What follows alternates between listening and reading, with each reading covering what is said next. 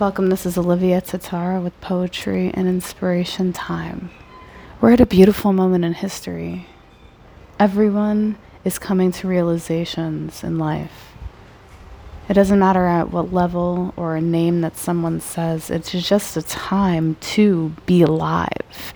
Every single person has a meaning on this earth and in their life to experience. So what does that truly mean?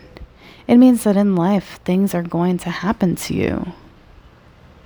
Isn't that the adventure that every single person goes out to feel, to search for, thinking that they need to look on the earth or beyond to find the true source of peace, and that is within. And so many teachers and masters and gurus and visionaries speak this through music, through songs, through anything that technology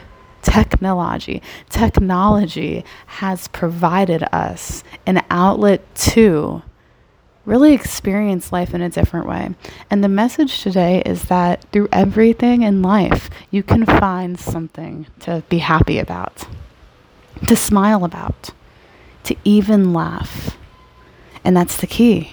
You find it, you live it, you even laugh at yourself. Because if you can't laugh at yourself, then who are you to tell anyone else?